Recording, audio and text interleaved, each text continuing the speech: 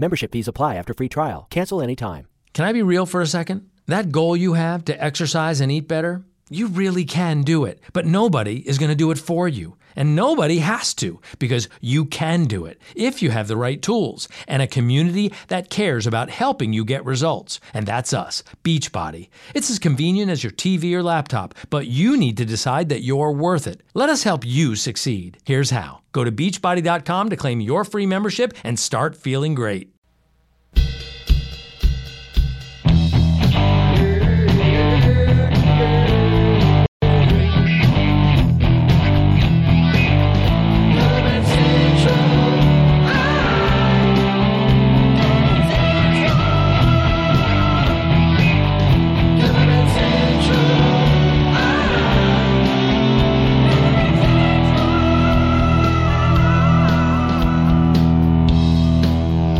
Hey everybody, what's up? The CBC Wizdumb Hour, number 33. I'm Steve Witchell in New Orleans. And Tony B here in New Jersey. Yes, sir. Number 33.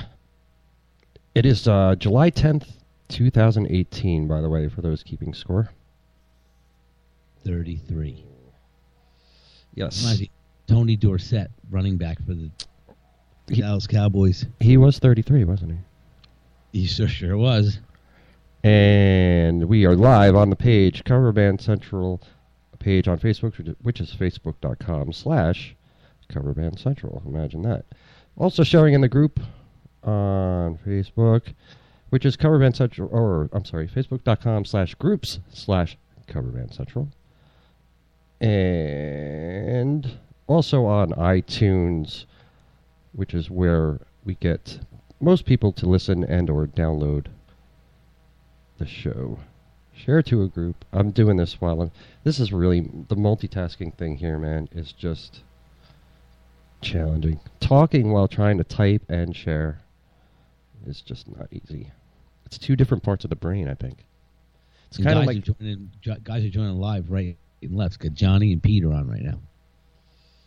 Shout out to Johnny and Pete who are live right now. I don't think that's true, but cool. I don't think anybody right now is listening live. Like right this second, like we could just say anything. There's two people listening live, right? Yeah, me and you. Yeah, they're actually interacting with the show. Yes, but I did share it on the page, did share it in the group, hopefully. Oh, yeah. Hopefully it's in the group. Let's take a look.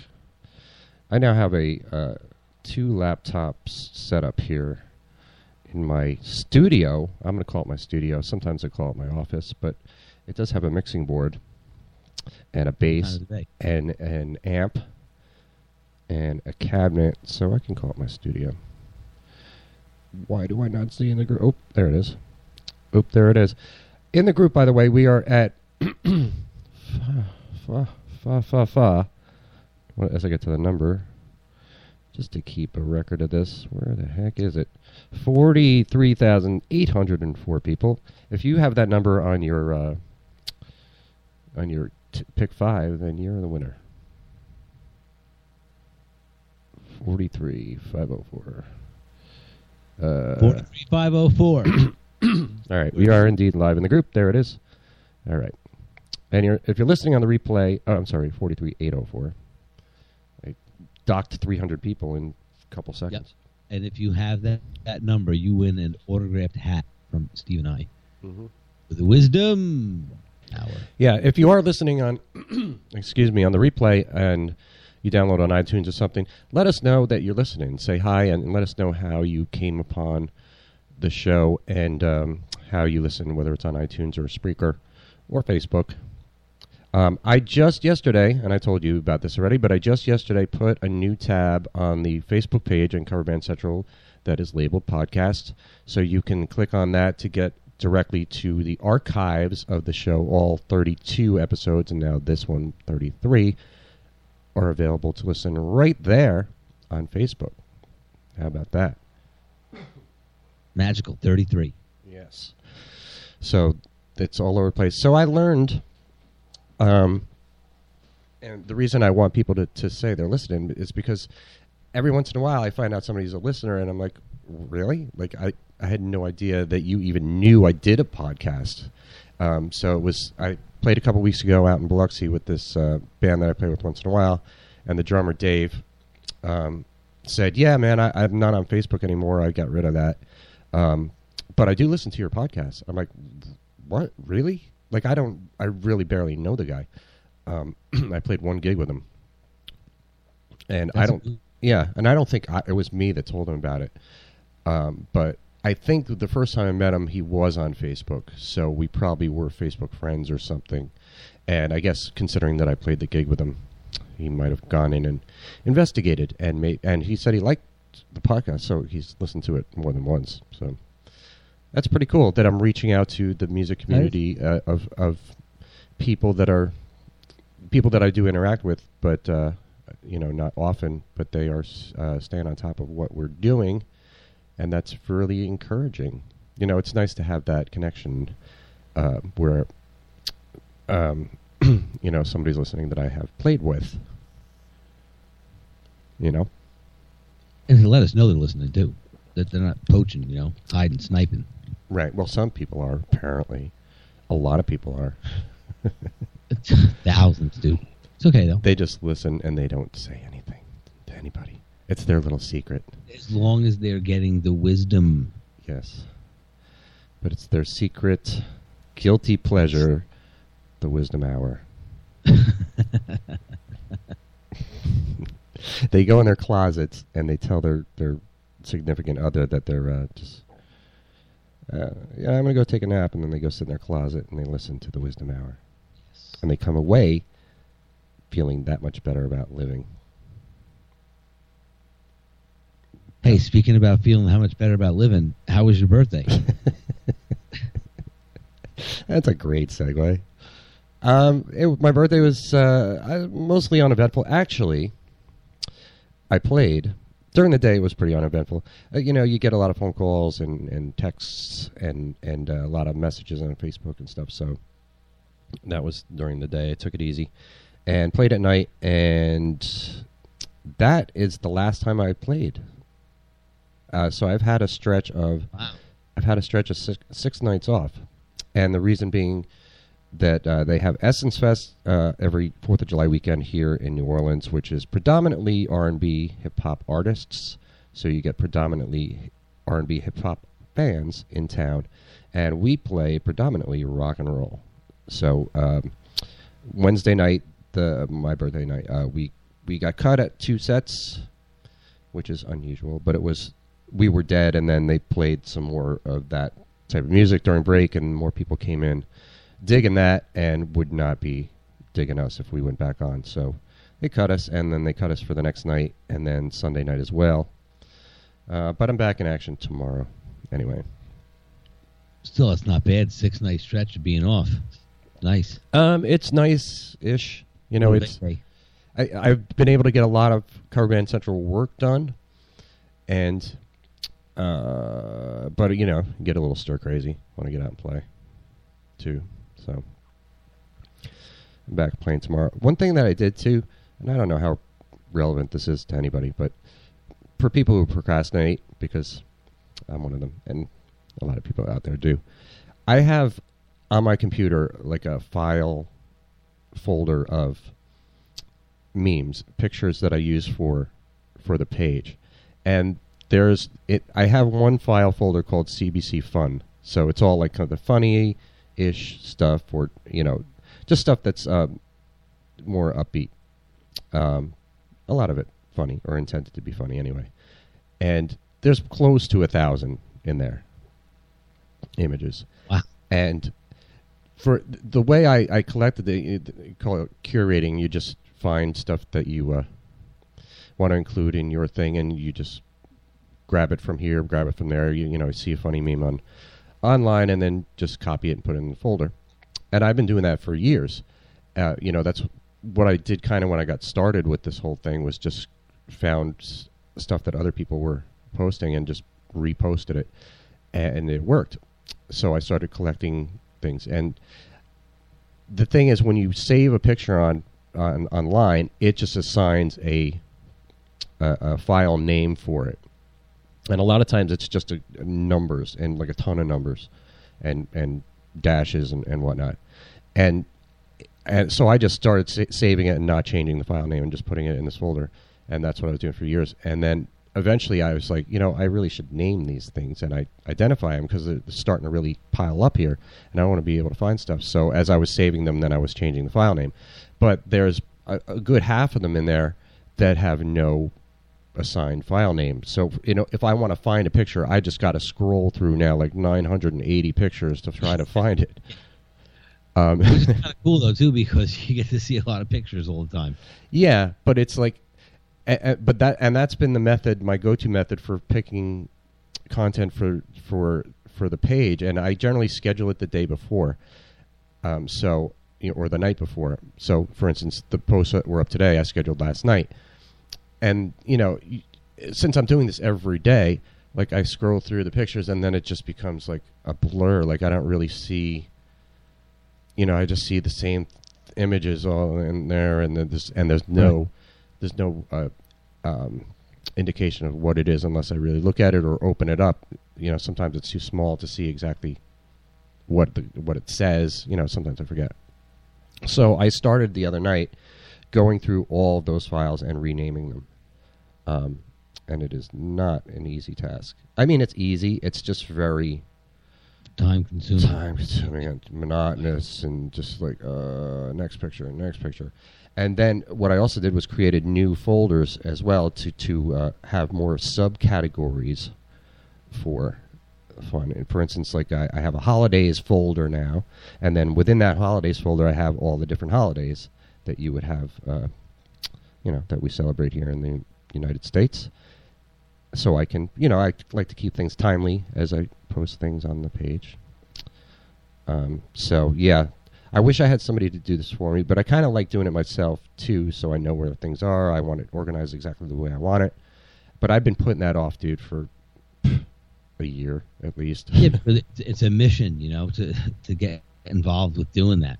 No doubt, but the benefits of doing it, when you achieve the goal at the end is, the organization and, like you said, going through it, it's long overdue. And that's what happens. You put it off. All of a sudden you got thousands of pictures. Right. Now you got to try to go back. You spend months doing that, Yeah. Here, renaming the stuff. Yeah. So categorizing it. It's a heavy lift. It's a good effort. Yeah, ultimately it will save me time in the long run because now I'll have everything more organized and can find things easier. Oh, yeah. And so I was thinking this is a good topic for discussion, too, especially with you. I'm glad I just thought of this. I was thinking I came up with a consistent method of posting this stuff. And I know you don't see it every day, but I went through trial and error, I came up with a system that I wanted to use, and that's what I've stuck with now for at least a year, maybe even 2 years. And it's just like the first post of the day is an inspirational post, or if it's somebody's birthday, say happy birthday. Somebody that, people in that audience would know and appreciate. And find a meme with a good quote, a good inspirational quote from them, and especially like the ones that are tied to being a musician. So just trying to find those is time consuming sometimes because like, say it's Neil Young's birthday. I got to go find Neil Young meme where he's talking about like, yeah, playing the guitar, man, has been the best thing about my life or whatever, just something that's related to being a musician. So I have to weed through all the different stuff that's out there. And, but so I've collected those in folders too. But anyway, I start the day with that. And then if somebody has passed away, if it's the anniversary of their death, I'll put up a similar thing. Then I try to do an article, and then the next two in a row will be funny memes. And then I try to do 2 articles, and then funny meme, inspirational, funny meme, and that's it. There was another inspirational in there after, yeah. So it's inspirational, article, funny, inspirational, article, funny, inspirational, funny. That's been my system. That's daily regimen. Yeah, and I have this thing I use called Buffer app, which I can set the times, and it just comes up every day. It's a blank field that comes up every day with the specific time, and I just plug in the whatever I want to put in there. It's very easy to use. So what I was thinking, though, now that I'm organizing things better in subcategories, what I think would really be fun is to do themed days. And so, like, it'd be, Drummer Thursday or whatever. But I want to come up with names, and I want to do like a drummer day, but I want to come up with names for it that are alliterative or just wacky and fun or whatever. So, aside from the instruments, or something that's inspirational too, and not necessarily just 7 themes, one for every day, but maybe 14 or every other Tuesday it's going to be. It's going to be the Prince of Pound. It's going to be percussion playground Tuesday. Prince of Pound. That's good. The Prince of Pound. I love alliteration, though. So I was trying to, and it's hard because you got MTWTFSS. So you could do like Singer Sunday, but there's no other S thing. Singer, like Saxophone Sunday, but Saxophone Sunday. There's actually kind of that kind of sounds good too. Saxophone Sunday. Jaw harp January. But I don't know how much jaw harp solos. But I don't know how much saxophone stuff I can find to fill up an entire Sunday. This is true. But I want to come up with the themes and then kind of post like a calendar type of thing on the page so people know to anticipate, like it's Saxophone Sunday coming up. Oh wait, I can't wait for Saxophone Sunday.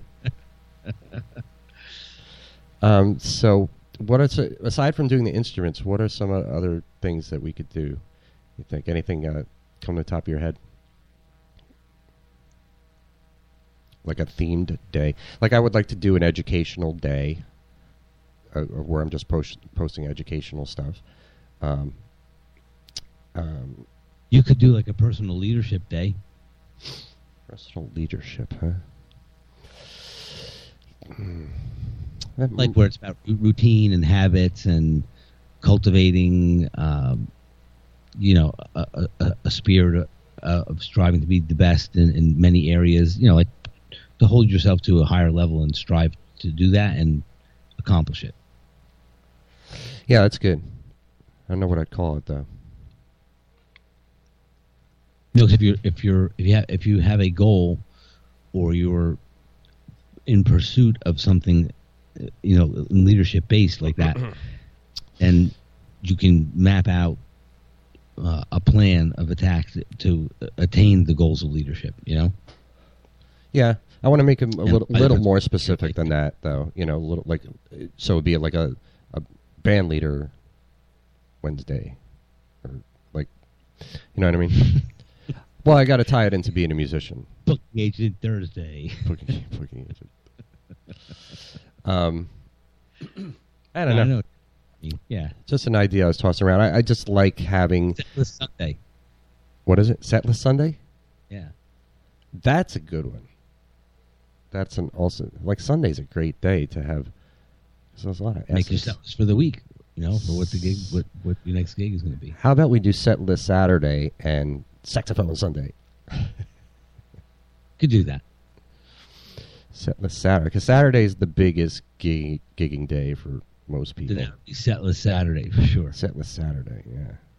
That's pretty. Actually, I want to implement that one in the group. Setlist Saturday. Setlist Saturday, because people do like posting their set lists in the group, but and sometimes it goes like it gets a trend, like it starts to take off and it becomes a trending thing in the group. That's another thought. Not to cut you off, but I'm going to. If you did Setlist Sunday, it's like it's like you post your set list from the gig you played last night. Like, this is what we played. Mm. Or you have Setlist Saturday where this is what we're playing, and tonight here's where we're at. Yeah, people do like doing that too, posting their set lists and getting feedback, and it kind of surprises me a little bit because it's kind of like, well, we're not giving away our secret, but it's not really a secret, I guess, if you go to the gig and you could just simply write down what they're playing. But everyone plays the same songs for the most part. That's all. It's just how good the band is and how tight you are and how much fun you have with it. You would think that, but there's set lists on there that I look at and I'm like, oh, okay, you're playing that song? Oh, really? You're doing that? Like, ooh, wow, you guys can pull that one off? Or are girls going to go running and screaming when you play that song? Yeah, I mean, sometimes it's serving, too. People have set lists that are not going to be crowd favorite, It's writing a set list is one of my favorite things to do. It is just, there's such an art to it to me. When I was playing in Jersey, I was playing in Mad Rabbit before I played with you. It was my job to do set lists, self-appointed job. Nobody else wanted to do it either. And I love the art of it. And there's certain criteria I take into consideration when I'm putting set lists together. The one main one is that whatever song you're playing has to make sense from the last song you just played to the next song you're going to play all the time. So there has to be a sensible transition from one song to another, to me. But there's certain criteria that I follow to make sure I follow that rule. And it's tempos, and we've probably talked about this before, but tempos, key of the song, genre of the song, that's mainly it. And popularity, too. How popular. So so when I was playing in Mad Rabbit, I would do the set list at the show. And I don't know how many people do that, but a lot of people do it beforehand and then tweak as they go. But I would do it, we'd do a 3-set night generally, and we were doing 45 or 50-minute sets. And I would write the first set out. I had my master list out there, and I took it very seriously, man. I would have my notebook that had the laminated pages, and everything is typed out in alphabetical order, and it's a big font, and then get another sheet of paper and handwrite 4 times the set, and then sit there like a science, like moving these pieces. This piece is going to go here, and this piece is going to go there, and really try. And if I say so myself, I'm good at it. And then when I got here, nobody writes set lists at all here. And when I had my band and I was calling the show, I would just call as we go. But I was like, bam, bam, bam. Like, everybody always had to know what the next song was during the song that they're playing. Or at least, no, let me correct myself. Everybody who needed to know what the next song was. So, for instance, if the drummer started the song, then the drummer's the only one that needs to know, because everybody else is going to figure it out what song it is. So I was very good at that, like thinking about which direction do I want to head, and how to communicate that on stage. I really need to write a friggin' article about that. I have not done that, and I don't know why I haven't done that, but I need to. But there's definitely something to be said for calling audibles. Oh yeah, yeah. So how do you guys do Danny. it? Just, hey, Danny, what's up? Not Danny, but there's nobody comment unless, wait, I don't have the comment thing open. You hear the little indicator? This is so sad. The chat has currently no messages. Be the first to leave a message. Where is everybody? But yeah, how do you guys do it, Weisenheimers, with your sets? Gig specific, depending on the venue. Definitely written out beforehand. Jimmy usually does them. And then depending on what it works out to be. I usually let, Jimmy writing the set list works in the favor because he's got to change patches in between some songs, and the segues into one to the next or whatever. It's easier for him to dictate the order of the songs according to what he needs to do. But it's definitely beforehand. But like I said, the audible thing, depending on, if you're running down the list, and then like you said, if people are up dancing and it's a certain tempo, you might go right into another song of the same tempo. You might go from Billie Jean into December into something else of that tempo or beat structure. Close dancing, one to the next. So you may bypass songs or put them out of order, depending, like you said, it's an audible, it's a call. Right. But everyone has to know on stage what the next song is going to be, or what your segue is from one song to the next. If you're going to keep the groove going, like you said, if it's the drummer's responsibility to start the song, everyone has to know what song it is, though, at the same time, so they stop playing and let him start it. Oh, okay.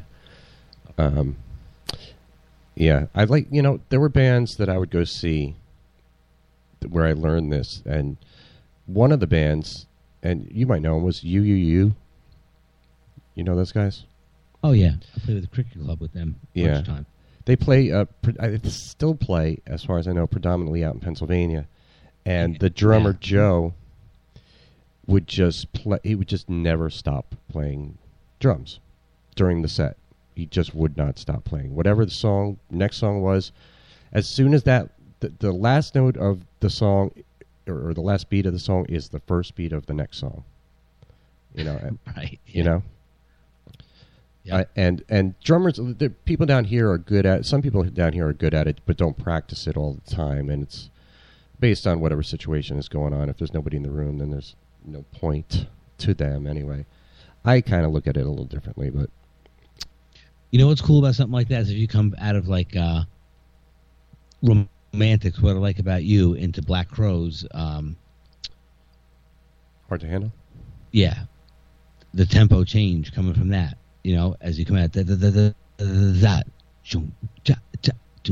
Yeah, that's good. Yeah, as long as you have a drummer that can do that, just really switch tempos right, like that, lock into the proper tempo in one beat like that, then you're golden. Because people would, like, if people were dancing to What I Like About You, and then you kind of pull it back their BPM wise with that next song, but they're going to know what the song is right away. They're not going to stop dancing. They're just going to adjust to the new tempo. Yes. But if you stop, What I Like About that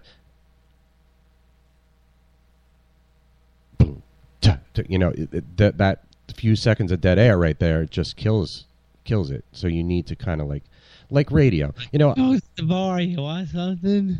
Right. Which is not bad. And that's another thing that you take into consideration too, is you got to give people a break at some point and give them a chance to get to the bar and get a drink. And if you're really good at this, you're paying attention to people. Like, when did they get their last drink? How many drinks did they buy? Who are they with? Is everybody drinking that they're with? How likely are they to keep stay around longer? You can get really, really deep into the science of it, of how it works. And I did that. I just kind of did it by default without even thinking about it. I was doing I don't know why, just because I'm interested in sociological things, and factored that into what I was, what songs I'm calling. All right, now we gotta slow the tempo down and do a slow song, so that table over there can go get a new round or whatever. There's a lot to it, man, that people don't consider. And it blows my mind. And that's the one thing when I see people's set lists, too, that I look at it and it's like, yeah, these are good songs, but why did you put them in that order? What are you thinking putting them in that order? And are you thinking about why it's in that order? And I don't think a lot of people do that, get that deep into it with cover bands. The good ones do. But, I definitely consider keys. I think there's a subconscious thing that hooks people in when you stay in the same key for 3 or 4 songs in a row. That just gets them, it's almost like a hypnosis type of thing. You're taking over people's minds. Mesmerized by the key. So that's a big factor I would consider. I'll do a couple songs in a row in A that are, kind of similar in genre, similar in tempo, and similar in popularity, and it will just it's a no-brainer. It works every time when you do it. There's certain, I would always put together Walk This Way, I Want You to Want Me. They're both in A, and they're both upbeat songs, both songs that everybody knows. I'm trying to think what else. I have all my old set lists saved. I used to write it every night, or for Mad But Rabbit. you were I saying saved we those. tailor our set list to the place we were playing. Like if we knew we were playing the barn or Rhodes or someplace that was more, a little rough around the edges, then we would play more. The set list would then be around that, genre of music. If we knew we were doing it as a three-piece, like Jimmy wasn't going to play with us and we didn't have a keyboard player, then we would also then tailor the set list accordingly to make it, adapt to that. So it would really, the set list would be dependent on the gig, 100%. Song order would then be, well thought through.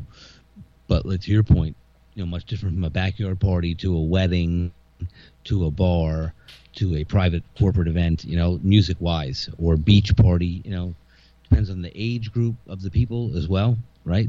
As far as Right. Yes. what hits from what eras, that sort of thing too. Because I remember we played one New Year's, and it was all, it was a older crowd, and we were like rocked out. And then we came back the following year, and it was more of like a WKTU crowd. And we, Right. it was a DJ type of crowd, WKTU is a and the dance. following year, it was Dance it was different every time, so you couldn't figure out the room. So in a situation like that, like you said, right before the gig, you would go and you would kind of case the room and see like what the clientele looked like, and then adjust accordingly.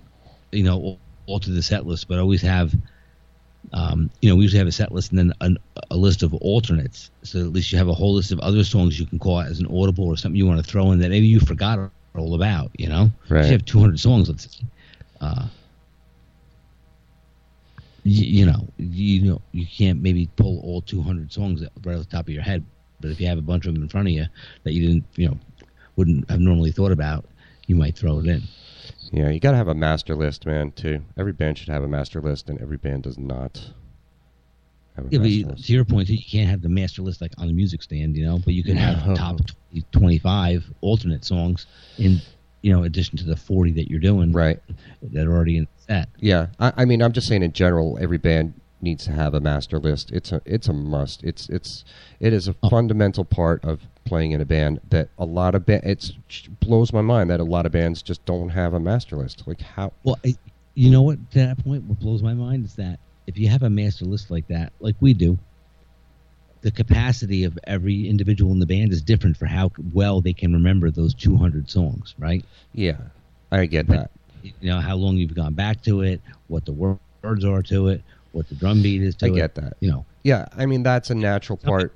Some people can retain that, is what I'm getting at, where you could say, hey, play that song. We haven't played it in 2 years. Boom, you remember it. Other people like, I got to go home and I got to brush up on it. Right. But, I mean, somebody still needs to have that, keep that record. Like, because I had it in Mad Rabbit, and that would happen exactly what you said. It's like, we haven't played that song in a year. I don't really remember the solo or whatever. But at least it's there on your list as like a song we did play, or you change personnel too, and then it's like somebody comes in. But that's why it's important to me, especially because I do sub work a lot, or join a new band, and that's the first thing that I would want as somebody coming into the band is like, okay, can I see your list so I can, I'll check off to you what I know. And then I'll learn what you tell me that I really need to know. And it's always 100% of the time been the case exactly what you said is, there'll be that list, but, oh, yeah, we haven't done this song in a while, or it's just, it's worn out its welcome, it's past its time, it doesn't work anymore, that song, but it's still on the list. And sometimes those type of songs come back, too, so that's why you want, but you have to have it. Like, how can you... It blows my mind. Like, how can you not have a list of songs? They can't just, because you're not going to be able to really grow if you don't have that foundation to start with. Like, okay, this is what we have. What can we add to it? And it just keeps you organized and, like, I don't know. There's so many reasons. There's so many reasons to have one. And there's no good reason to not, unless you're lazy. That's what I think, really, man. Just going to call it like it is. I think people are lazy that don't do that. Yeah, I can't imagine not doing it either. Like, yeah, it's a must-have. Yeah. And, if you really want to get into it, and I've seen people do this too that are really anal about it, that put it into a spreadsheet and have the key of the song, and, some goes as far as having the tempo of the song, have it in a nice like Excel worksheet, Excel spreadsheet, and alphabetical, have the artist name in there, the key, the tempo. Like, if you really want to do it right, that's what you do. Some people do that. I've seen that too. And that's kind of overwhelming too. Like, I had somebody send me last year who was looking potentially for a bass player to send me an Excel spreadsheet like that. And, I mean, there were freaking 500 songs in there. And they wanted me to know what I know. So I had to go through them all and just highlight the ones I knew and then send it back. But I really appreciated that organization. That's a lot of songs. Yeah. Yeah. And you go through and you're like, it's cool too, because you go through that and you see, oh yeah, I forgot about that song, or whatever. I mean, for me, I've been playing 35 years. There's songs I played when I was young that I haven't played since. Like, recently was doing some fill-in work with Rockbox here in New Orleans at Fat Cats, and they do There's Only One Way to Rock by Sammy Hagar. And I played that in my first band and haven't played it since. So I had to go back and relearn it. Yeah. I had to go back and relearn it. And it's funny, like, thinking, like, wow, 35 years ago I learned this song and played it right. I'm sure I played it right. It's not a hard song. But easier, almost like it was easier to learn it back then than it is now. And you and I were talking about that. That's really good to talk about, too, man. With your boy, Cole, who just turned 18. Happy birthday, Cole. Yeah. And I saw this video of you, and this was last week. I saw this video of you that your wife had put up on Facebook. Since you're not on Facebook, Karen has to do it. Of you playing drums and Cole playing keyboards on Rush's subdivisions. Yeah. And now I know you told me that story, but tell it here because I think it's fantastic. So, both my boys, Chase and Cole, were asking if we can get a keyboard that they could have to mess around on. Because, they have the drums and they both, mess around and play drums. And Cole has a natural affinity to, he picks up things really quick. So, I asked him if he had a keyboard, Jimmy in my band. And he said, yeah, I have an extra keyboard. So he lent it to me, brought it home, and kids were playing it. And so Cole started spending a couple hours a day working on stuff. So he worked on subdivisions. He learned that. And he doesn't play keyboard. He played trumpet in school. He plays drums. He can read music in that regard. But he doesn't have any piano lessons, per se, or any type of exposure to it but xylophone, of course, for notes. But it's Xylophone Saturday. Xylophone Tuesday. Or Xylophone Sunday. Xylophone Sunday. Dude, I like that, man. Yeah, Xylophone Fun Day. So Cole was all pumped on the keyboard he was working on. So he learned subdivisions, and then he learned other subsequent songs. Like I said, he wanted to learn, Karen said, why don't you try to learn Don't Stop Believing? So he learned that. And then what is that song? Who does that one? Yeah, I forget. It was somewhat popular back in the day. Right. Continue. And then he learned Imagine by John Lennon. And then great.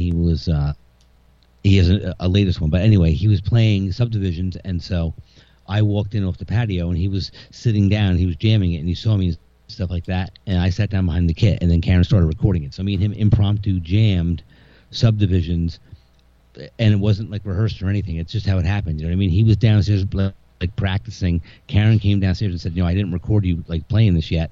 So she started recording them, and then I walked in, and then he saw me, and then I gave him a nod, and I sat down, and we just started jamming it. And it was like a good minute jam of subdivisions. It was really cool. Yeah. But Yeah, I mean, I saw I'm sorry to jump in, but I saw the video, and I didn't know anything about this prior to it. The video popped up on my Facebook. I'm like, oh, cool, let me watch this. And I was like, damn. Like, first of all, I was just impressed by the song selection, because I love that song. I love Rush, but I love that song. It's a fun song to play on bass. It's a great song to sing along to. And, everything. But I'm like, oh, there's my boy Tony playing drums in the background. And there's all these other instruments around the room. And then Cole's playing. I'm just like, I was so impressed by the setup there and everything. And, how good that drums actually sounded on that video. Yeah, she was using a phone, right? Yeah, correct. And it was the Gretsch kit all the way at the far end of the studio. Right. And Cole's at, like, the other end.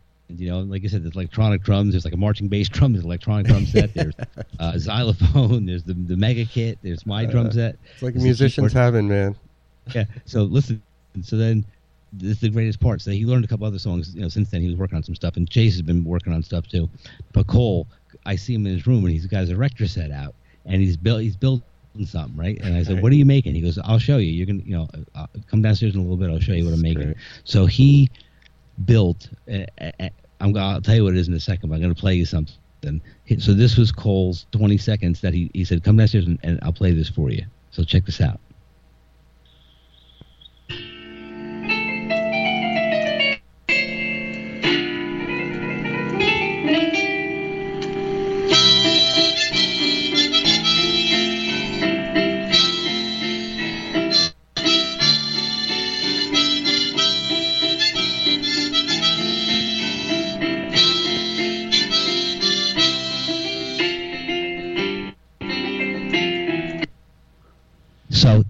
So wait a second. That is, oh man, I should have brought this up.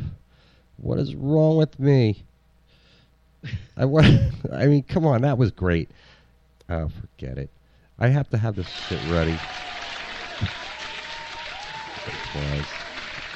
That, dude, I mean, that's very, very impressive. Like, he doesn't play keyboards. No, nor, and he, like, messes. And he built a harmonica holder with an erector set, and and then performed it that well. I mean, come on. Yeah, dude, it's great. That's. I'm so glad you recorded that. That's awesome. I didn't even know that you had that and you were going to play it. That's great, man. That sounded just perfect. Perfect. Like. Yeah, no, I didn't know I was going to play it either because I had it on my phone. Because again. He was just downstairs jamming, and I'm like, I'm going to record this, and like on the spot, he just breaks the stuff out. And it's like, I got to go. I'm going outside to like ride dirt bikes or something, But he so cool, man. Time. But yeah, he's so creative. It's very inspiring.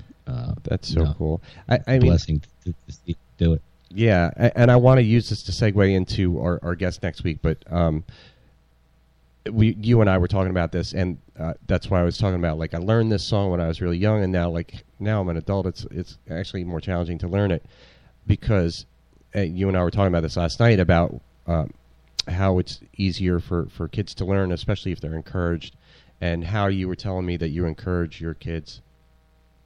It's just, God bless you, man.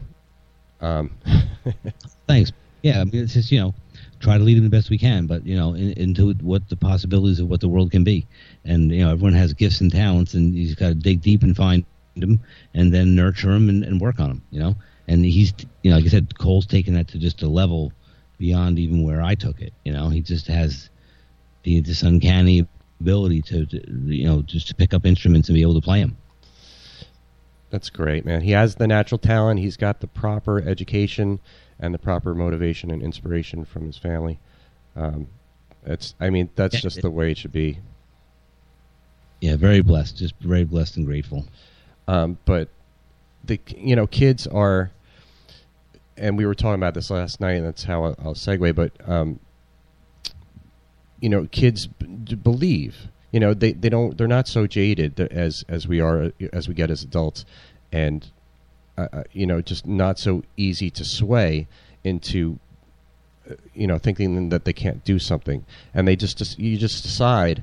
And we all experience this as a kid. You just decide, I want to do this thing because it's fun, and because I want to do it. Yes, it's going to require some talent and some knowledge, but I'm not going to worry about those things. I mean, that worry doesn't even come into play at all. It's just you move forward without any inhibitions, and you do it because you love it, and nobody can tell you that you can't do it.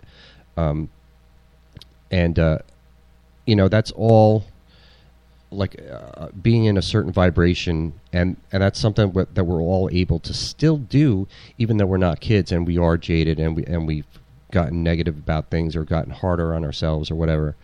And it's this thing called the law of attraction, which we just you practice being in the energetic space that you want to feel like, and then you will sort of draw into your life the things that match up with that same vibration, that same frequency. And kids are better at doing it because we all learn to be like, life sucks. Yeah, you're right. They're not jaded. They look at it through a different lens, So if you can nurture them to believe that there's nothing that they can't do, as long as they believe in it and they put in the effort, like you said, to achieve it. They do it a couple of times and they see a great accomplishment, and then all of a sudden it's like, wow, it really works.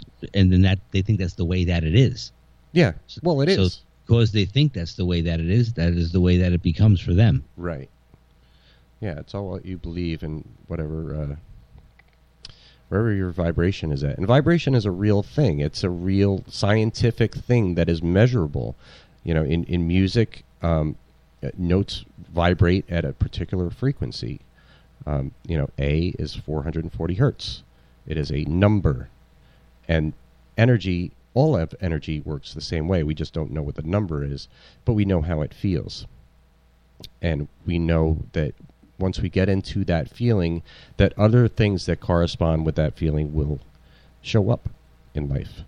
And I've experienced this, especially being as a musician, over and over and over and over and over and over and over again. But it's something that you can do intentionally too. And so we're going to have, next week, we're going to have a guy on, a guest.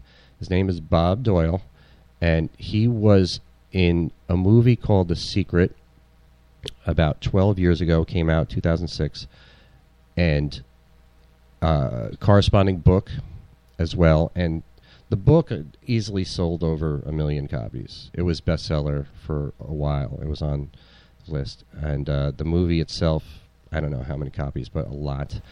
And I've been lucky enough to know him for the last couple of years. And he started... He was an integral part of The Secret, for one. And, he talks about the things that we were just referring to, law of attraction type of things. And he's going to be our guest because he started this thing 10 years ago called the Boundless Living Challenge.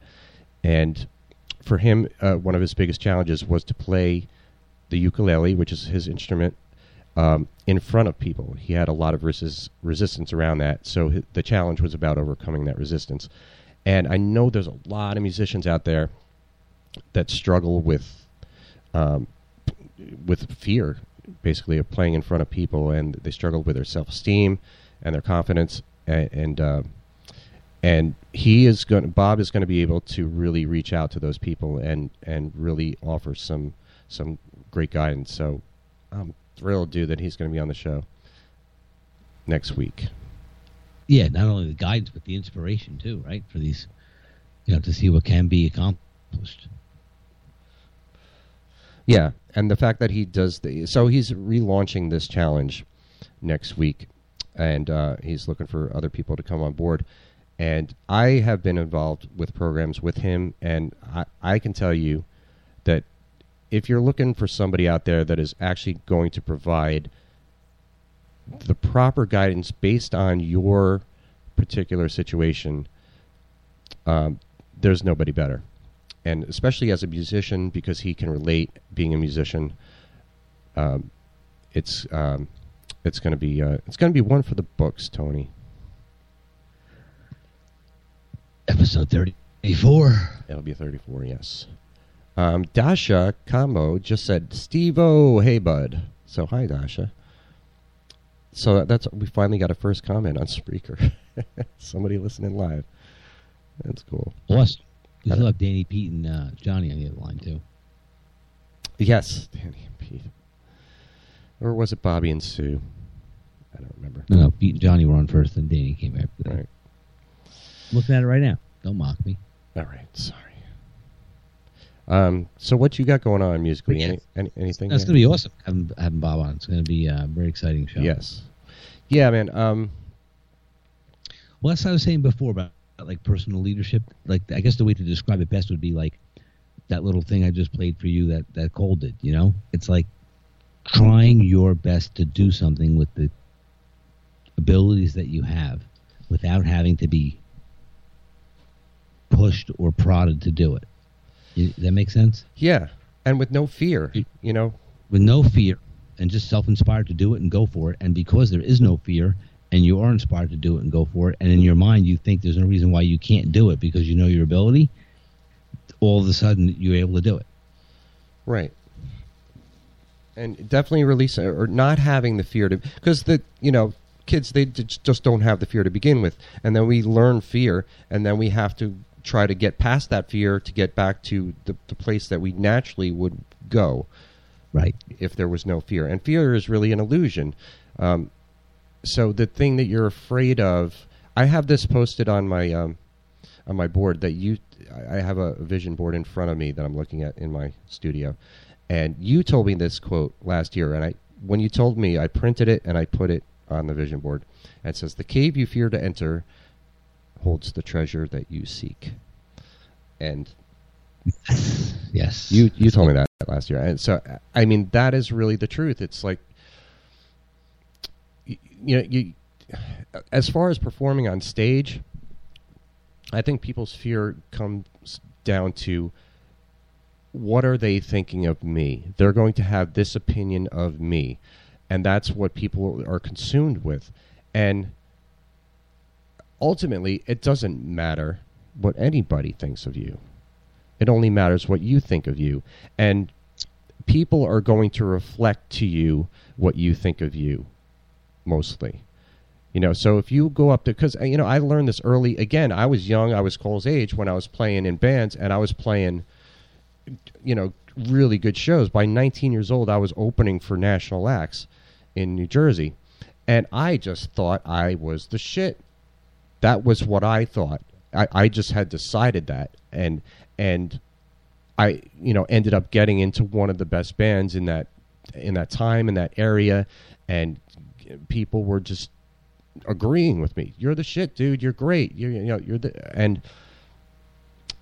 we were, this was the 80s where it was more like bombastic too. It was more over the top, and it's not so much like that now, but back then it was just acceptable to be like that, to be a little over the top on stage and act like you're the shit. And I didn't think about it. I didn't consider what anybody thought.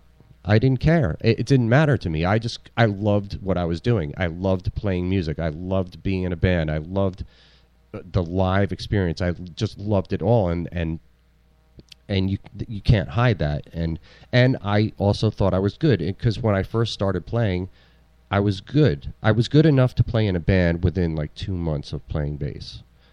Because I got right on it. I just learned songs right from the beginning. As soon as I got a bass, I just started learning songs. I took lessons. I took music theory. I learned songs, and as soon as the first person told me I was good, that's it. I believed it. Well, you got it right, and the way to cultivate that mindset, right? You got to think about, for someone to get over any type of fear, is that when you're at home by yourself in the basement and you're playing and this sounds great, you know that you can play it. So when you go to the gig, you know already in your mind that you can play it. So there's nothing to be afraid of. Right. And you can enjoy it and really be, like you said, inspired by it and embrace it, because there's no difference, right? So if you play it at home and you're comfortable and you're confident with it, and you only be confident with it because you practiced it and you know it, and then once you develop that confidence and through the work of learning the song and practicing it and making sure you know it, then you can exude that confidence when you go to play out live, because you can do it at home. So there's no reason why, like you said, it's not duplicatable later, other than the fact that you will prevent yourself from playing it because you'll put some kind of, like you said, illusion in front of you, right, that would make you think otherwise. Yeah. Right? But that's the whole trick right there. Make you think otherwise because you know that you can play it. So there's no other way to look at it other than the fact of you're talking yourself out of it. That makes sense. Yeah. It's all in your mind. Everything that comes up that prevents you, any resistance that comes up to keep you from fulfilling. It's generated. Yeah, it's up to you. It's a choice. Really, it always comes down to a choice. You can just choose, as long as you recognize it. Like I don't want to play in front of these people because I'm afraid my voice will crack. You recognize it. You work on the fundamentals of what you need to do to not have your voice crack, and then you just go and do it. And if your voice cracks, so what? You're don't worry about what anybody else thinks, and don't be so hard on yourself for it. You know, we're so good at judging ourselves. The bottom line is, if you're going to play music, do it because you love it. You know, that's what's most important. So working with somebody like Bob, who's a musician who has dealt with that issue, is really beneficial to you, because you get that real life, real time experience in it, and are given really good guidance and tools to use to overcome things like that. There's so many things as a musician too that offers resistance. You know, working with other people and you know, not everybody's honest in the music business, believe it or not. Really? Yeah. Wow. Yeah, I was shocked when I found out that out too. I've never seen that come across that. But it all really comes back to you. You know, everything always comes back to you. I've been doing, you know, there's been so many times, man, and I've been doing this 35 years, but there's been so many times when I felt defeated, but I didn't act on that feeling, because the love for music overcame the fear. It was more important. It always comes down to that. Yeah, definitely. So that's because you know, you could play for years with the fear and never enjoy it, and what a waste of time. Yep. You got to believe, man. You got to believe in because believing in what you're doing makes it true. It makes it happen. Just like Cole sitting down at that piano, man, and building a Rector set harmonica holder. Of course, I can do it. Said. All right, I need something to hold the harmonica. You look around the room. Oh, my Rector set. Okay, I can do that. And there's nothing telling him that he can't. Nothing in his mind telling him that he can't. Like, and the fears that would come into your mind is like, I've never seen anybody do that before. I don't have the time. I'm not sure how I exactly can put it together. You know, like all these. Look at what the shape is and how it's held on. Let me see what I got. Resources to use, and I'll build one. Yeah, you know, but all these fearful voices come in our head as adults, thinking like, you know, that you can't do it. And as long as you shut that voice up, and like I want to tell the dog to stop barking right now. I don't know if you can hear him barking, but no, can't hear him at all. Stop barking. That's good. I'm glad he was barking, because that's what you want to tell that voice in your head that's telling you that you can't do something. Stop barking. Stop barking. Just tell that voice as if it's a dog. Stop barking. That's it. No barking. Yeah, so Butler was like, I'm gonna be part of this inspirational discussion, damn it. He's like, fuck yeah. Oh yeah, definitely. Yeah. All righty. But no, so true. You know how, like I said, the lens at which you look at stuff through determines the outcome of everything that we experience. Yes. Very well said. I'm going to give you that on that. Thank you. All right, that does it. Next week, we are going to have Mr. Bob Doyle from The Secret and the Boundless Living Challenge on as a special guest. It will be next Tuesday, July 17th at, what time did we decide? 9 o'clock Eastern, 6 o'clock Pacific. Is that correct? 8 o'clock. 9 o'clock Eastern. No. 9 o'clock Eastern. 9 o'clock Eastern, 8 o'clock Central, 7 o'clock Mountain, 6 o'clock Pacific, all PM. Yeah. And we'll be live all here. 4 times. All 4 time zones and overseas too, because I know we get Australian listeners and people from the UK as well. So, and we got Dasha from Australia right now, and she says, "Rock on, guys!" So thanks for listening. Please share this with your friends. Share this episode and share the whole link. Like I said, the link is on the Facebook page now, which is facebook.com/Coverband Central. You'll find a tab for podcasts where you can find all these. Next week, Bob Doyle from The Secret. Yes. We will see you then.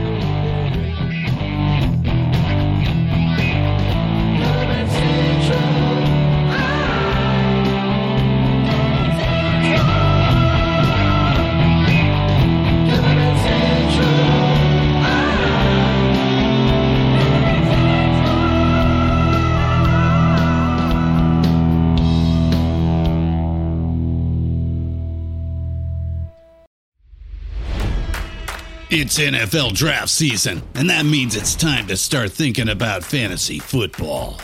FantasyPoints.com features industry-leading experts and prognosticators using proprietary hand-charted data to help you score more fantasy points. FantasyPoints.com is the place to go for whatever kind of fantasy football you play. Whether you play fantasy football, daily fantasy sports, or do a little bit of everything, Fantasy Points has the meticulously researched content to guide you to victory.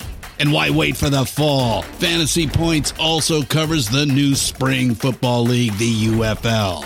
Join the guru, John Hansen, Scott Barrett, Joe Dolan, and other massive names in the fantasy football universe with an exclusive offer. Use code Pantheon for 15% off any Fantasy Points package, including the all-in package, with access to every article, tool, and data nugget that Fantasy Points has to offer. That's FantasyPoints.com and code Pantheon for 15% off at Fantasy Points. FantasyPoints.com, code Pantheon. Score more fantasy points.